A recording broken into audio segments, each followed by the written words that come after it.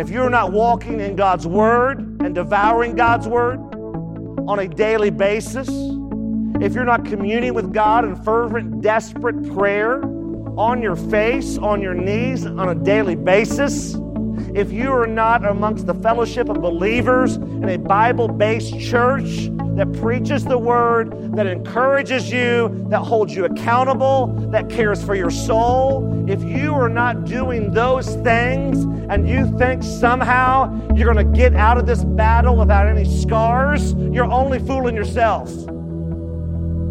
Welcome to This Day in the Word with Pastor John Couch, the radio teaching ministry of This Day Ministries. It is a joy to have you listening today, and we pray that you will be encouraged, challenged, and motivated to live for God like never before. And now, with today's message, here's Pastor John Couch.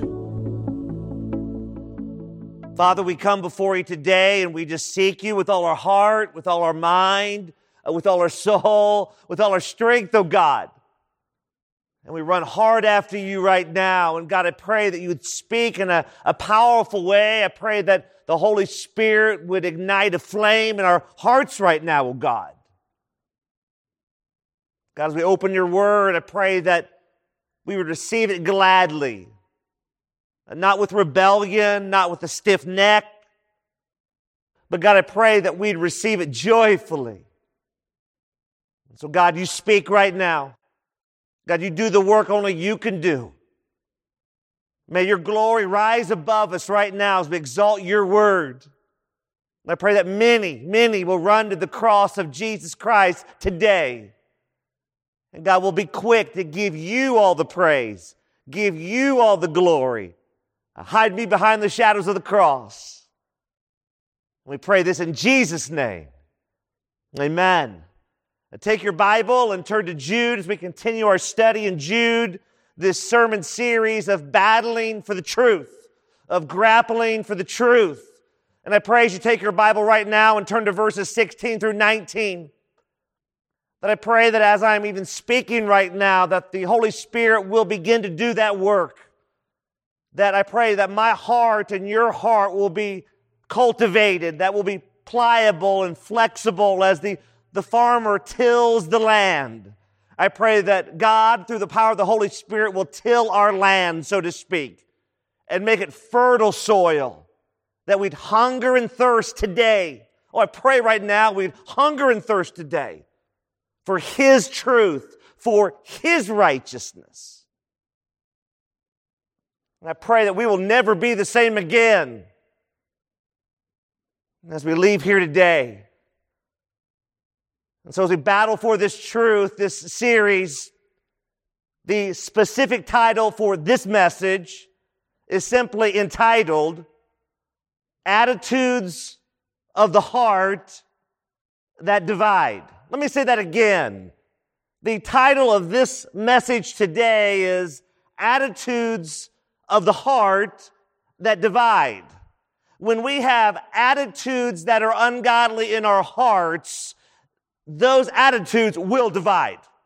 They are very divisive because the attitudes of the heart that are not godly and are not of God are selfish, are inwardly focused. And anytime we operate in a me-centered fashion towards those around us, that will be offensive to the flesh. That will be offensive to others. That will be offensive to all that we come in contact with. And so we want attitudes that do not divide, but we want attitudes of the heart that are focused on God, are focused on His glory, are focused on His praise, so that as we exalt the name of Jesus, we pray that that attitude of humility, that posture of the heart will be one that others see and they go, I want what you have. And perhaps that's a good question to ask right now. When people see me and when people see you, do they look at me and do they look at you and simply proclaim with a shout, I want what you have? Oh, I pray today, as we unpack these verses, I pray that you and I both will begin to live more for Christ than ever before. And so here's what Jude wrote in Jude 16 through 19 through the inspiration and illumination of the Holy Spirit. Here's what the Word of God says. These are grumblers, complainers, walking according to their own lusts. Now listen next. And they mouth great swelling words, flattering people. Why? To gain advantage, it says. Now look at verse 17. But you, beloved, remember the words which were spoken before by the apostles of our Lord Jesus Christ, how they told you that there would be mockers in the last time who would walk according to their own ungodly lusts. Now look at 19, our final verse for today. These are sensual persons who cause divisions. Don't miss that. Not having the Spirit, capital S. Wow, oh wow. Jude so beautifully describes these apostates, these false teachers, those that said they were for the gospel, they're no longer for the gospel. They went out from us, so to speak, but they were not truly of us. And we know this, that people will truly know us by our fruit, won't they? And as I've said before, time is the great exposer of who we all really are. Me, you, everyone we know, time is the great exposer. Time will reveal who we really are. We can only keep up the charade for so long. Because at some point, it's going to be hard to keep up with all the falsehoods because you can't keep track of all the falsehoods. At some point, we're going to slip up if we're really not for Jesus. At some point, if we're really working for the enemy, we're going to stub our toe and catch a nail, so to speak, and oops, people are going to really see who we are once we take off the Sunday church suit, so to speak. They're going to realize that if we're not really for Jesus, we may dress up as a Christian on Sunday, but Monday through Saturday will reveal where the heart really is. See, Jude gives these great characteristics and visuals for us to see when he says in verse 16, these are grumblers, complainers, walking according to their own lusts, and they mouth great swelling words, flattering people. To do what? To gain advantage. You know, right now as I'm thinking about these complainers and these grumblers and these definitions of who these people really are, I'm just going to pause here for a moment. And again, I'm going to ask the Holy Spirit, will you, Holy Spirit, give us ears to hear? Give us a desire to obey? And please, illuminate the Word of God right now like never before. Because these complainers, they're everywhere. These grumblers are everywhere. They walk according to their own lust. What in the world is he talking about? What are these people? Who are these people? Well, these grumblers, it literally means this in the original language, to murmur. One who discontently complains, especially against God. Not just about circumstances, but especially against God. But have you ever been around someone who constantly complains? I mean, they're just grumbling. I've learned this over the years that what typically happens is that in the heart, when the attitudes of the heart are not set on God, when the affections, when the longing of the heart, the posture of the heart is not longing to please the Lord. It's not there truthfully. There might have been the outward profession. There might have been all the external trappings that something supposedly happened, but many times it's an event-based salvation where nothing truly took root. There was no real radical rescue. It was all a sham in the end. And what happens is these type of people begin to grumble. But have you noticed it really always starts with a mumble. Just a low mumble. And then people do begin to grumble very discontently. I'm not getting what I want, and I want to do this, and I don't like that, and I don't like this song, and the preacher preaches too long, and I don't like what we're doing there, and I wish we had pumpkin spice coffee in the church coffee bar, and I don't understand this, and why don't I get a front row parking space at the church house, and why does he get to teach the class, and why aren't I singing the solo, and on and on and on we go. Well, we start mumbling, and then we grumble, and at some point, as I mentioned earlier, we're going to be found out who we really are if this is habitual in our lives. And we're going to go from mumbling to grumbling to fumbling. And yes, if we're not careful, if these attitudes of the heart are not repented from, and we live in this day after day, month after month, year after year, decade after decade, it will give evidence of a profession of faith that was never real in the first place. And we'll go from mumbling to grumbling to fumbling to eventually crumbling, utter destruction. See, God wants us to be joyful. And a person who is a true believer will be a joyful, content person. Not that we are like that 24/7, 365, because we all fall, we all struggle, we all stumble. And yet even in that equation, as the mumble and the grumble and the fumble and the stumble and the eventual crumble, for the true believer, it will not be habitual. For the true believer, that we will see the error of our ways and we will repent and turn from that and say, I can't be a complainer. I can't be a grumbler. I don't want to do that because it's not pleasing the Lord. And that's why Jude even explained further when he used the word complainer. And when you really look at that, it just means one who is discontent with their own earthly lot. So you think about that. So you have folks that are grumbling. You have folks that are complaining, these apostates. And yet at the same time, they mouth great swelling words. They mouth great swelling words. They're inflated words. They're excessive. They're insincere praise. They love to flatter. They love to shower people with praise, especially those people who they know they can use to get what they really want. And they will tell you whatever you want to hear, as long as they can see you get excited as they shower you with praise. Why do they do this? Why? What's the why? There's always got to be a why. There's always a motive.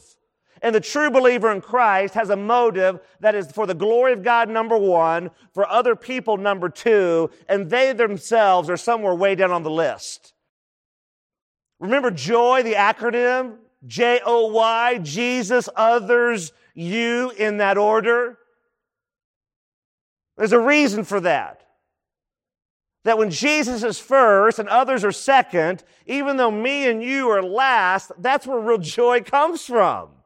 It doesn't make any sense to the flesh. It's counterintuitive to our flesh, but we don't operate according to the flesh. We operate according to Scripture. We operate according to truth. And as we operate according to God's Word, we know that the way up is really down, that you win by losing, you live by dying. What will it profit a man if he gains the whole world? But in the end, it was all a sham, and he loses his soul. And now again, they do this to gain their own advantage. What does that mean? Well, it's simple. It just means that they profit themselves to further their own interest. So you got to remember this, one of the great markers of an apostate, one of the great markers of a false teacher, one of the great markers of someone who really is not on the Lord's side is that they have a selfishness in their life that no matter how much they try to conceal it, it can still be seen. There's this self-promotion that even if it's so subtle, even if it's simmering on low heat, so to speak, you can see it. You can smell it. You know it's around. Now, let me make a side note. Should we speak up when something is against God's word? Absolutely. Absolutely.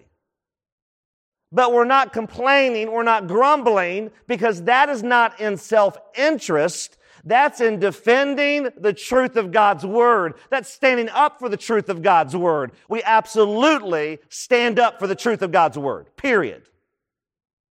Now, we do it lovingly. We do it gracefully. We do it mercifully. But we don't bend, we don't buckle, we don't break. We stand for the truth of God's word. See, that's why key number one, I want you to write this down in your notes. Key number one, here it is. Write this down. Key number one.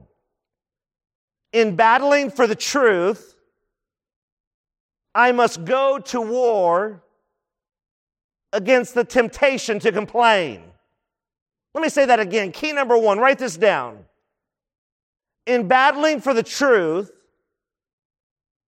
I must go to war, don't miss that, against the temptation to complain. You got to remember that the flesh, my flesh, your flesh, it defaults to complaining. None of us in the room today, if we're truthful and honest, have to go down to our local community college and take a class on how to complain. Amen? We're just wired in our hard drive, in our DNA to do this. Why? Because we're focused on self. Complaining is all about being focused on self. If I complain, if you complain, we do so because we're too much looking at self. But have you ever thought about this? I mean, who really wants to be around a whiner and a crybaby? Like, that's repelling, isn't it? If someone is always negative, if someone is always complaining, if you're wondering why people don't want to hang out with you, let me give you some cliff notes. It's because you're complaining and being negative. That's not attractional. That doesn't edify people. That doesn't encourage people. That doesn't challenge people in their walk with the Lord. That is actually a total deterrent, and that's a turnoff for people. They don't want to be around you if you're a complainer.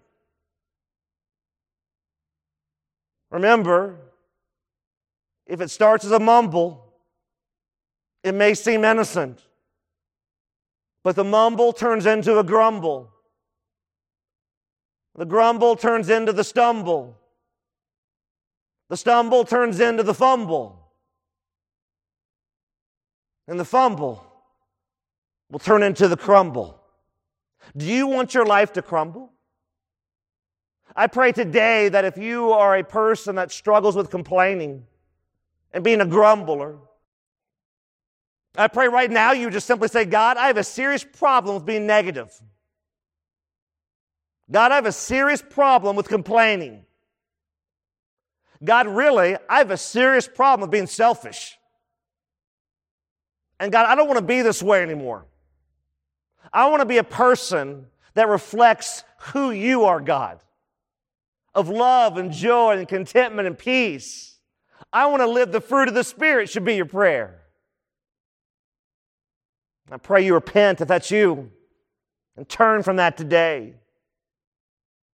Because the reality is that when you look at a home, a life, a business, a ball team, a church, any of those entities where they went off the rails, so to speak, I guarantee you, if you were to perform an autopsy on that home, that life, that business, that ball team, that church, I guarantee you, I promise you, that at some point in that life, that home, that business, that ball team, that church, selfishness and complaining and grumbling seeped into its DNA and it took over the body. The toxins and the poisons just took it over completely. And ultimately it devastated that home, that individual, that business, that ball team, that church. That's why it's so important that we don't go the way of the apostates that Jude is warning about. But we stay anchored to the truth. that we battle for the truth, that we contend earnestly for the faith that was once for all delivered to the saints, that we're in a battle, we're in a war. It's high time we wake up and realize that salvation in Christ is not some hood ornament, some fuzzy dice that we hang around our mirror, some good luck charm. It's not a magic pill. It's not the genie in the bottle. No, salvation in Christ is a life that has truly been changed. It's a life that's no longer the same. It's a life where the old man, the old woman is dead and has been crucified. And as Paul said, that we go forth in the sanctification of this life, dying daily to self. You may be wondering, well, what does God say about complaining? Well, I'm glad you asked. Write down Numbers chapter 11, verse 1, Old Testament book of Numbers. Chapter 11, verse 1. Here's what God thinks about complaining, in case you're confused. Here's what it says. Now, when the people complained, okay, we got that established. There was some complaining going on. Here's the result. It displeased the Lord. Anyone wake up today saying, woo, I can't wait to get out of bed and displease the Lord? Of course not. Well, what was the ongoing result in this verse after God was displeased? For the Lord heard it, and His anger was aroused. Wow, that doesn't sound very good, does it? So the fire of the Lord burned among them and consumed some in the outskirts of the camp. Did you catch this today, church? The people complained. They bellyached. They whined. They wanted their binkies and they wanted their blankies. And it displeased the Lord. Because when we complain, what's happening is we are literally saying to God, God, you are not enough. We are literally saying, God, I don't trust you. And this displeased the Lord when they said this. And His response was not of one of, hey, you know what, go sit in the corner, have a timeout. His response was not, hey, you know what, shake it off, you're fine, we'll give you another pass. His response was not, hey, you know what, just get on your iPhone, go play some Words with Friends, and worst case, if you keep doing it, I might make you go stand in the line at the DMV. That'll teach you. No, that's not what He said. Here's what the Lord did. His anger was aroused. Look, here's the deal. None of us in our right minds want God's anger to be aroused. Amen? Because it says this, that literally, and don't miss this, so the fire of the Lord burned among them and consumed some in the outskirts of the camp. See, God is very serious about us that when we say that we're really for Jesus and now we live a life of complaining, we are showing a lost and dying world that we're not really for Jesus, we're really for us. And God doesn't like that because He said this in His Word, there shall be no other gods before me. 0 idols. And when we complain, what we're really doing is we are worshiping the idol of self. When I complain and when you complain, we are worshiping, we are bowing the knee to the idol of self. When you complain and when I complain, we are worshiping, we are bowing down, we are bowing the knee to the enemy and the idol of self. And none of us want to go down that road because the consequences could be fatal. So why do people desire to gain the advantage that Jude is speaking of? Well, again, it's because of this gravitational pull, this allure of the self-life. We all battle this. I struggle with it. You struggle with it. Whether you want to admit it or not, we all struggle with this allure and the gravitational pull.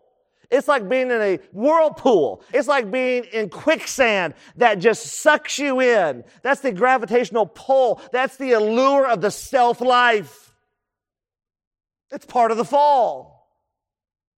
We love us. We want us. We cheer for us. We will fight for us. We want to do anything and everything that will please us. And God's Word says, look, when you really come to me, when you truly give your life to my Son, Jesus Christ, that His blood, His righteousness will now be shed over you, will now be covered over you. Here's what happens in that equation. You give up the self-life and you take on the mind and the attributes of Christ as you now become conformed to His image. And yet again, that's so hard and so difficult in this earthly life as we live in these bodies of death. Look at verses 17 and 18 as we look at the why behind these people that desire to gain advantage.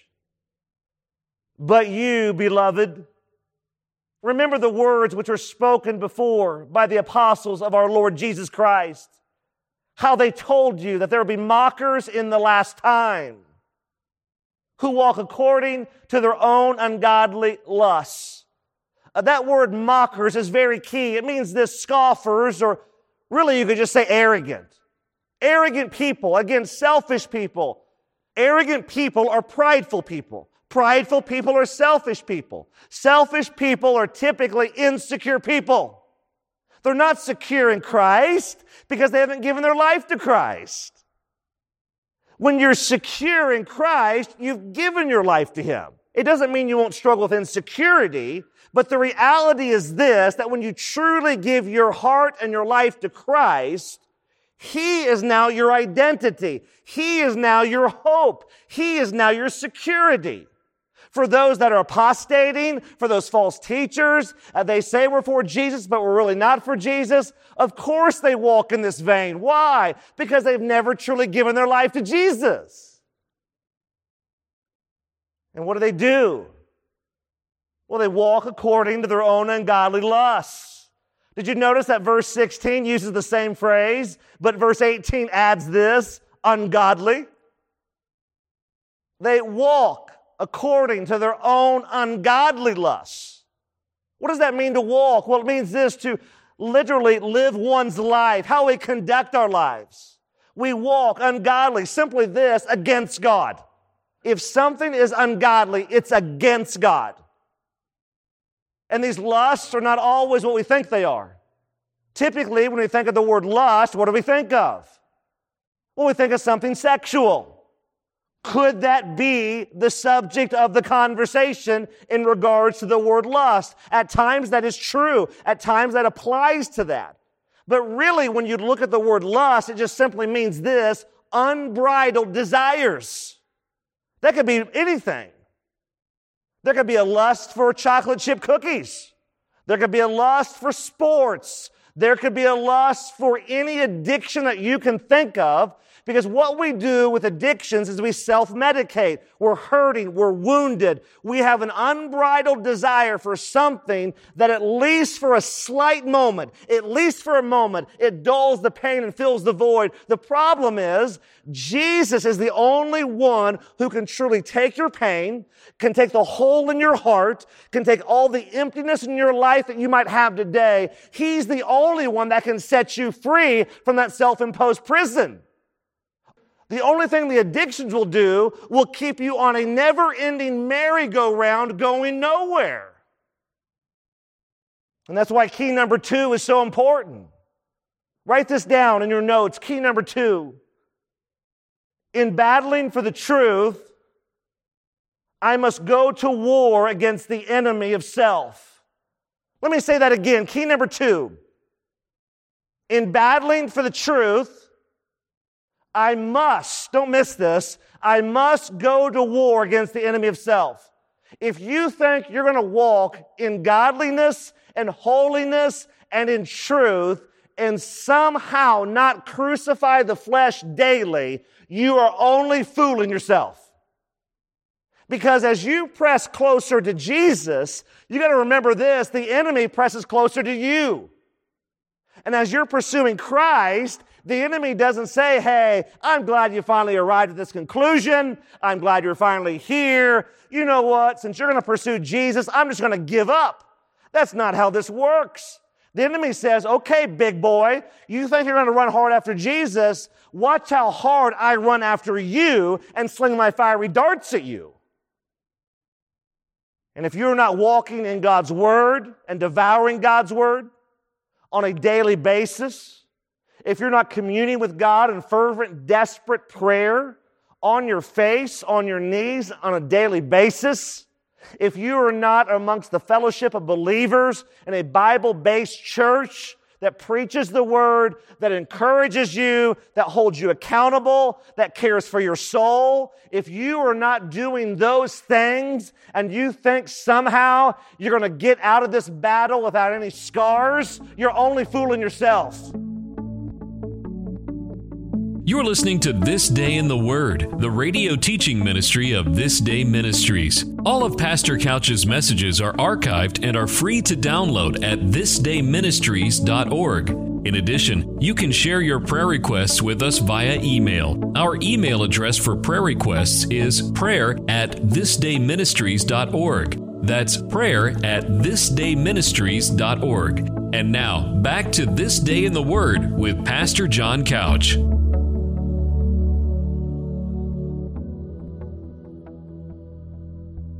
See, if we're going to battle for the truth, we have to go to war against the enemy of self. Because every person, me at the top of the list, every person who walks on this earth, their greatest enemy is themselves. The Bible says in James that no one can blame anyone, especially God, when they sin. But each one, me, you, each one, when we are tempted, we are lured away. We are baited.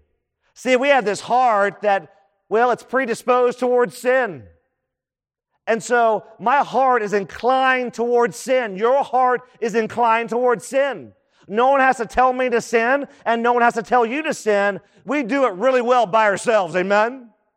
And because that's our predisposition, the enemy just has to dangle the lure. He just dangles the bait of Satan, so to speak. And before we know it, if we're not walking in the truth, we will quickly be walking in deception. John Owen, the great Puritan, said it like this: be killing sin, or it be killing you. Be killing sin, or it be killing you. And when sin kills me and sin kills you, we know this, that the consequences of our sin is not typically just singular, but so often the consequences of my sin and the consequences of your sin is corporate and has a ripple effect that's far-reaching as it touches so many people. As the carnage and the damage from bad decisions can affect scores of people if we're not careful. You know, it's interesting because the reality, again, this enemy of self tells us these lies. And as these lies are promoted in our mind, the circus between the ears, the reality, let's just get honest for a moment, I'm my greatest fan, and I'm also my greatest enemy. You are your greatest fan, and you are your greatest enemy. We must get our eyes off ourselves, and we must simply say, God, I can't do this. I'm going to turn my eyes upon Jesus and the things of this earth even the self-life will grow strangely dim. How? In things getting better? No. How? In my circumstances improving? No. How? In me moving to the gated community? No. How? Me getting the job in the corner office that overlooks the lake? No. How does this happen? When we turn our eyes upon Jesus, the things of earth will grow strangely dim in the light of His glory and His grace. Because I believe this next statement with all of my heart. I believe we can solve every problem in our individual lives, in our homes, our churches, our businesses, our ball teams, our country, and around the world if we do one simple thing. Just one thing. If every person draws a circle around themselves and just simply says, "Oh God, will you bring reformation? Oh God, will you bring reformation to the person that's in this circle?" If every person did that, if I did that, if you did that, can you imagine how different our lives would be? And we got to remember that as we extend love and mercy to others around us, please know this, that as we crucify our own self-life, there's going to be people that are going to be really furious. Because the reality is this, that obedience to God doesn't cost you, the obedient one, a whole lot. But your obedience will cost a whole lot to those people around you who are walking in disobedience.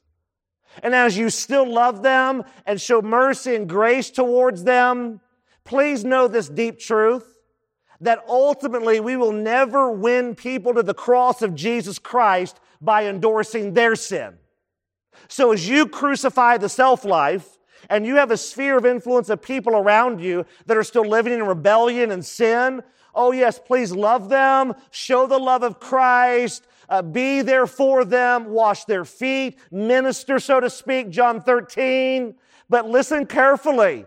If you begin to endorse their sin, and say, "You know what? God's okay with this. I know He really didn't mean that. I know I'm going to change my life, but it's okay if you continue to hold on to Jesus and hold on to the world as well." We will never, if we do that, if we go down that rabbit trail, we will never win people to the cross of Jesus Christ by endorsing their sin. We win people to the cross of Jesus Christ by loving them gracefully and mercifully, but at the same time, we love them so much that we're willing to speak truth into their lives and stand up for the Word of God.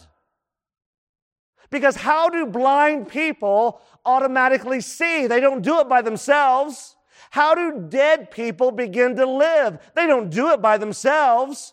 We love them and we speak truth into them and we pray and we pray and we pray that the Holy Spirit, John 16, would take over that life. He would convict that life of sin. He would bring the dead to life. The blind would now see and they would begin to walk in freedom and holiness and joy that can never be replaced by anything this world offers. And yet there's so many people, perhaps you today, that they're trying to make their lives about what they are trying to do, when you need to start making your life all about what Jesus did for you. Write down Mark, a great supporting text. Write this down, Mark, chapter 8, verses 34 through 38. Incredible text. And here again, Jesus does not mince words. What I'm about to read to you are big boy words. These words are not for the faint of heart. These words are not for the casual, professed Christian. But these are the words of Jesus in Mark chapter 8. And He says this, 34 through 38. When He, Jesus, had called the people to Himself, picture this, with His disciples also, He said to them, I love this. So picture, He calls them over. Hey, come here. Hey, whoop, psst, psst, psst. Come here. Over here. Hey, you over there. You on the back row. You over here. Come here. Up here. Everybody, come here. Come up. Right here. Front and center. And then he says to them, whoever desires to come after me, let him deny himself, take up his cross, and follow me. Now you can pause there for a moment. Can you imagine? The crowd must have been thinking, oh, man, this is going to be awesome. Man, Jesus is doing his thing, and he's calling us over. Woo, I can't wait. I'm going to saddle up next to Jesus. And then all of a sudden, Jesus begins to throw down. Like he rips the gloves off. He's like, here we go. We're going to go old school is what he's saying. He says, whoever really wants to come after me, any of you out there in the crowd, you want to come after me? You really want to come after me? Really? Well, here's what you're going to need to do. Number one, you got to deny you. I mean, right there, can you imagine how many people in the crowd's going, wait a minute. I thought this was all about health, wealth, and prosperity. I thought this was all about me and the self-life and having the better life, and every day's a Friday. Jesus says, no. You want to come after me? You really want to follow me? You really want to be my disciple? Well, number one, the first part of the test is this. You have to deny you. Number two, you got to take up your cross. It's the extent of the denial.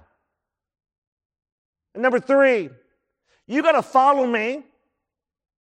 And when you follow me, Jesus says, this doesn't mean you just follow me to the mountain. Oh, everybody wants to go to the mountain. Who wants to go to the mountain with Jesus? Everybody wants to go to the mountain with Jesus. But Jesus is saying, you got to follow me to the cross with his pain and suffering and heartache. I can imagine the crowd, what they were thinking. Like so many in America who think the same thing today. Really? I don't know if I want to sign up for that. I'll take the fire insurance. I would love to pass around the Monopoly board of life and collect 200. I vote yes. But deny me? Take up my cross, the extent of the denial, and go follow Jesus on the mountain, in the valley, and everywhere in between? I don't know if I'm ready for that. Do you think that Jesus picked those three things and just kind of juggled those in the air and said, let's see one falls down first?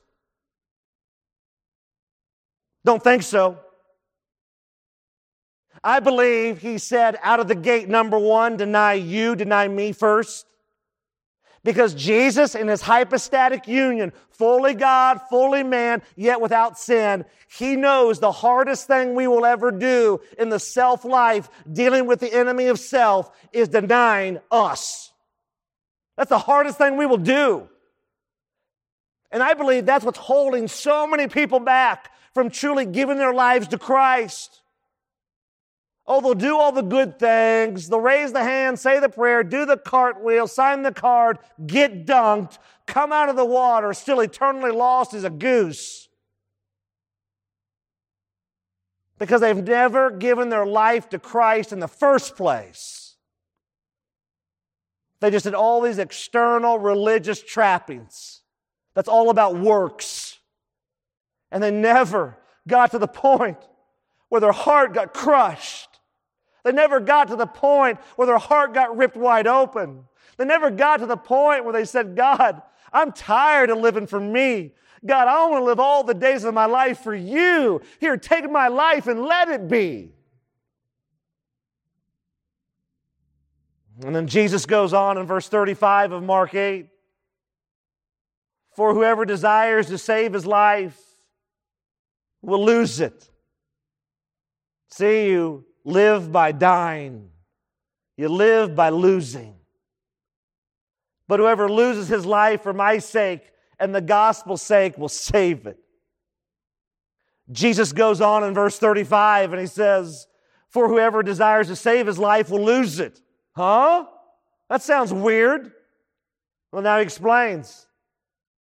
But whoever loses his life for my sake, capital M, and the gospel's sake, will save it. See, in God's economy, you live by losing your life. Doesn't make any sense to the flesh. But for those who are in Christ Jesus, we no longer operate according to the flesh. We have clear lenses now, new lenses that we see through a new view, and we understand that you really do live by losing. And then in 36, he asks a potent question. For what will it profit a man if you gain the whole world but lose your own soul? Think about that. What will it profit you today if you gain everything? All the money in the world, all the luxury cars, luxury homes. You have a trophy wife, you have a trophy husband, you have trophy children. You have everything your heart's ever desired, the picket fence and the golden retriever. And yet, what will that profit you if you have all of that, but in the end you don't have Jesus and therefore you lose your soul? You're not going to get to Jesus on that day going, man, this was really worth it. Boy, I partied hard in the life. I lived the American dream. I know it's over now, but it was worth it. No, you won't be saying that. You will get to Him on that day, and there will be eternal regret, and there are no do-overs. You can't go back. It's too late. As you will be eternally separated from God, because you simply did not give your life to Jesus. And then in 37 of Mark 8, he says, or what will a man give in exchange for his soul? He goes deeper as he paints the picture. And then he says these powerful words that should rattle our cage today. He says, for whoever is ashamed of me and my words in this adulterous, unfaithful generation, sinful generation, of him, the Son of Man, also will be ashamed when He comes in the glory of His Father with the holy angels. Did you catch that? If we're going to be a stiff-necked, rebellious people that says we love Jesus, but we really don't, that we've apostated, as Jude has been explaining here, that we're really not that person who we say we are, on that day, capital T, capital D, the Son of Man, Jesus Christ Himself, is going to be ashamed of those who rebelled against Him in this earthly life. See, if we're not careful from this key number 2 to really go against the enemy of self and go to war, if you don't want to do that, if you're saying today, I'm content with living with one hand on Jesus and one hand on myself and what I want to do and where I want to go and I'm all about me, if that's you, listen to what James says as he warns us in chapter 3, verses 14 through 16. He says, but if you have bitter envy and self-seeking in your hearts, do not boast and lie against the truth. That wisdom does not descend from above, but is earthly, sensual, demonic. For where envy and self-seeking exist, confusion and every evil thing are there. See, when we're self-absorbed, that is the death blow. It's the fatal death blow. I think Ian Bounds said it so well, so beautifully, when he said the church is looking for better methods. God is looking for better men. Amen? Oh, the church so often is looking for better methods, but God is looking for better men. Oh, how I pray that the Holy Spirit will light a fire in our minds and our hearts and our souls right now, all for the praise of His glory. That we would yield ourselves to Him, that we would cry out to Him and say, oh God, bend us, oh God, break us, oh God, do whatever You need to do to bring revival to our hearts today. And with that said, lastly, Jude says this, In verse 19, these persons, these people are sensual, who cause divisions, not having the Spirit, capital S. Sensual, what does that mean? Well, again, we automatically can go to a sexual connotation, but it really just means this in general. Having this appetite, having these passions. And again, that can be for many things, including those things that are sexual. But what do they do as they have these sensual passions, these sensual desires? Well, the result is they cause divisions.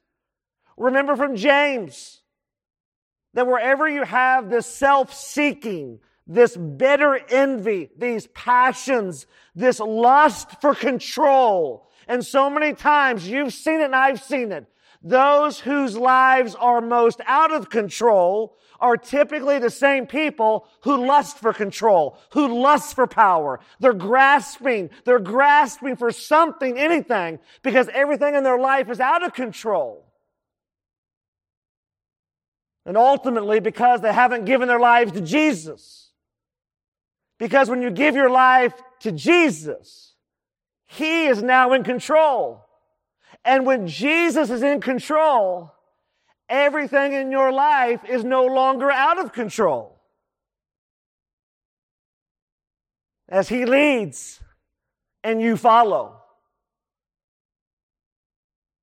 They cause divisions. They separate. They drive a wedge. They sow discord. Why? Well, here's why. They don't have the Spirit, capital S. This is not rocket science. If you're not truly living for the Lord, if you have not truly given your life to the Lord, if the Holy Spirit does not indwell you, of course you're going to cause drama and problems. That's how this works. And that's what happens with these apostates. They're self-seeking, they grumble, they complain. They have these passions, these desires, these lusts for control and preeminence, and they want to be the show, and they want to be the deal, and they want their name to be exalted. And the byproduct is that divisions, discord, disunity is reaped in those homes, in those businesses, in those ball teams, and yes, in those churches. So lastly, key number 3, I want you to write this down. Key number 3, very mission critical. Here it is. Key number 3. In battling for the truth, I must go to war against the temptation to be divisive. In battling for the truth, this is key number 3. Write this down, mission critical. I must go to war. Can't be passive, can't sit on the sidelines. Just like we must go to war against the enemy of self, we must go to war against the temptation to be divisive. It's part of our broken flesh, our DNA. When we pursue selfishness, we will be divisive. And so many times, the tactic the enemy uses that we bite and take that bait and lure of is the bait of gossip. I love the definition that I heard before of gossip.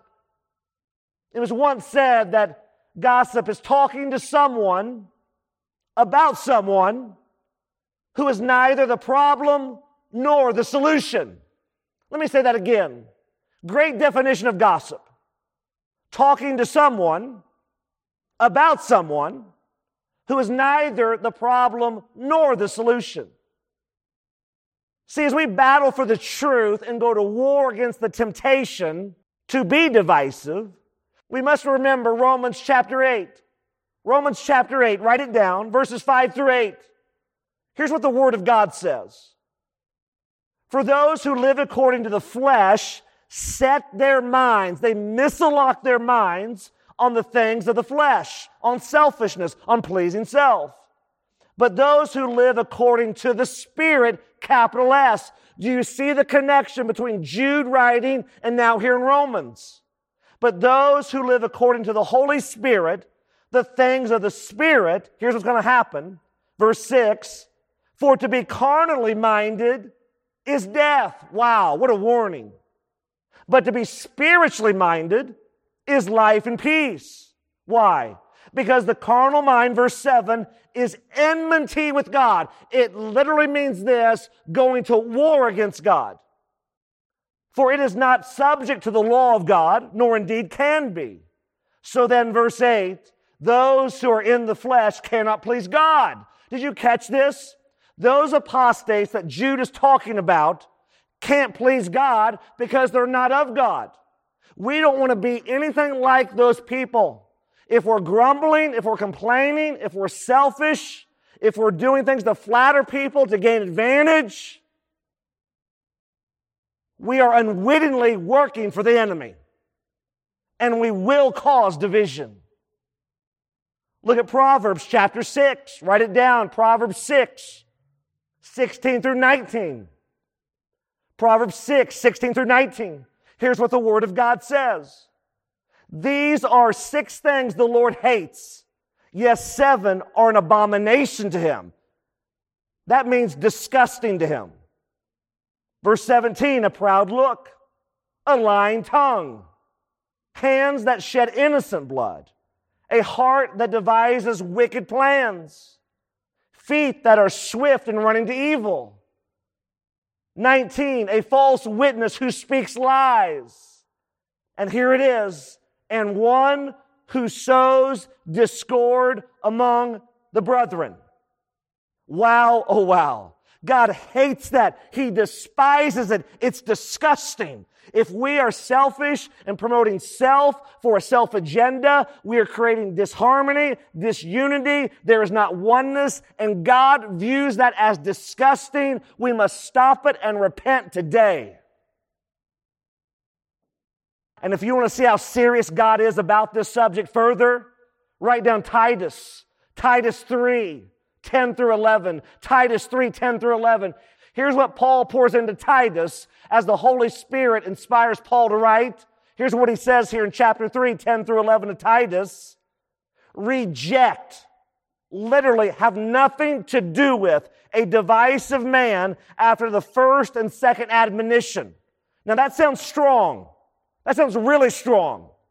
But why are we to reject a divisive man, a divisive woman, as they carry out their bidding in the home, in the church, on a ball team, at a business? Why are we to do that? Well, here's what it says in verse 11 of Titus 3. Knowing that such a person is warped and sinning, being self-condemned. Anyone wake up today going, I can't wait to be self-condemned? Well, of course not. And yet that's what division does. If we are sowing discord, if we are being like those apostates that Jude is talking about, the grumblers, the complainers, sowing discord and division as we lust for power and control and the self-life, if that's you today, the Bible is very clear that God looks at that as disgusting. So as you've heard the Word of God today, how do we win the war in complaining? How do we win the war in being selfish? How do we win the war in being divisive? If you're here today and you're like, you know what? The Holy Spirit is speaking to me. He is all up in my business. I am hearing Him clearly. I got to stop this. I got to repent from this. What do I do? Well, the answer is not overly complicated, so don't overcomplicate it. But it will take intentional effort. You will not stumble into this by accident in overcoming your selfishness, your complaining, your divisiveness. Here's the answer. You ready? Wash yourself with the Word of God moment by moment, day by day. Pour truth over your life. Secondly, ask God through the power of the Holy Spirit to cleanse you and free you from this selfishness, from this complaining, from this division that you're sowing. Number 3, as you're praying, asking God to cleanse you from that, Think of someone, ask God for someone that can hold you accountable, that can walk this out with you. Because if you try this in isolation, you will fail. The flesh is too weak. You're going to need God, number one, to take over this effort. But number two, you're going to need someone here, a band of brothers, a band of sisters, so to speak, that will help you overcome this sin. In a multitude of counselors, there's wisdom, and you're going to need wisdom because you are not going to see you for how you really are. No one lies to us better than we lie to ourselves. We're not self-aware like we should be in holiness, and we're going to need other people speaking truth into our lives. So really, it just boils down to one final takeaway question. One final takeaway question. Do you hunger to hear, to learn, and to obey the Word of God? Do you hunger to hear the Word of God? Do you hunger to learn the Word of God, to internalize it, to meditate upon it, to study it, to investigate it? Do you hunger for that? And lastly, do you hunger to then obey it? Man, I want to obey it. I've heard it. I'm learning it. I'm internalizing it. Now, do I really want to go obey it? That would be the question. Another way you could look at it would be, do you truthfully revere the Word of God? Is there a reverence for the Word of God? Do you long to joyfully submit to the Word of God? If you don't revere it, and you don't have any intention to joyfully submit to it, it's going to be like plowing concrete, trying to overcome your selfishness, your complaining, and your divisiveness. So what can you do? What's an action step? Well, here's one. I will seek to be a self-feeder of God's Word. Be a self-feeder. If the only time you crack open the Bibles on Sunday morning during the sermon, and the remaining 167 plus hours of the week, you're not pouring truth into your life nor over your life, you're only deceiving yourself. You can't detox from the world in 45 minutes or so. It's not going to work. You have to be a self-feeder. You got to want it. If others want it more than you do for your life, you will never want it. You have to be a self-feeder. Because ultimately, no one is going to be as excited about God's Word in your life as you should ultimately be. Think about it. What would happen if you only ate once a week? Well, you would starve. So many people are eating God's Word once a week, and they don't even know it. They're starving. They're literally dying from the inside out spiritually. Because in the end, the question is not going to be, have you claimed to accept Christ? The question is going to be, have you given your life to Christ? And is it true? Because if it's true, you will endure to the end. And yet we're warring against this culture. We're warring against the Americanized version of Cracker Jack Christianity. I mean, think about it. Think about this Americanized version of Cracker Jack Christianity. I mean, why would anyone in their right mind reject a little G gospel that promises with no strings attached to punch your ticket to the land of free fire insurance in the sky? It costs you absolutely nothing. And oh, by the way, you get to hang on to your self-life. Why would anyone reject that? Just raise a hand, say a prayer, do a cartwheel, sign a card, get a little wet, and you're in. Because we're so enamored with self. We're so enamored with entertainment. What's in the box for me? I want to open the Cracker Jack box of Christianity. I want to see the toy that's inside.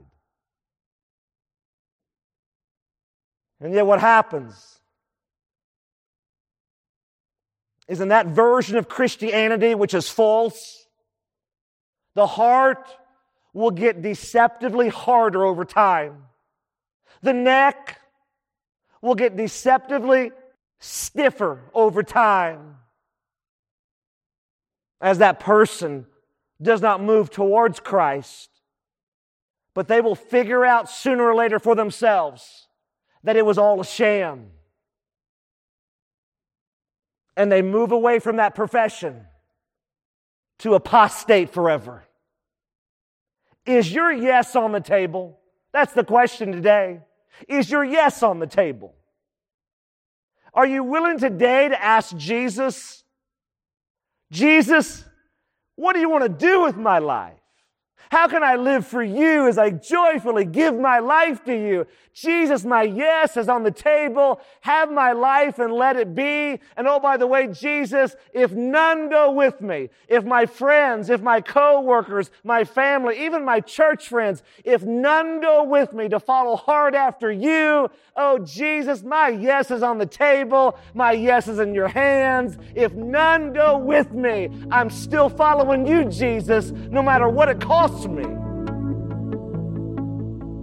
You've been listening to This Day in the Word, the radio teaching ministry of This Day Ministries. Don't forget that all of these messages are archived and are free to download at thisdayministries.org. That's thisdayministries.org. In addition, if you have been blessed by the teaching of God's Word during This Day in the Word, we would love to hear from you. Our email address is info@thisdayministries.org. Thanks again for listening as we strive to honor Christ and impact our world as we spend this day in the Word.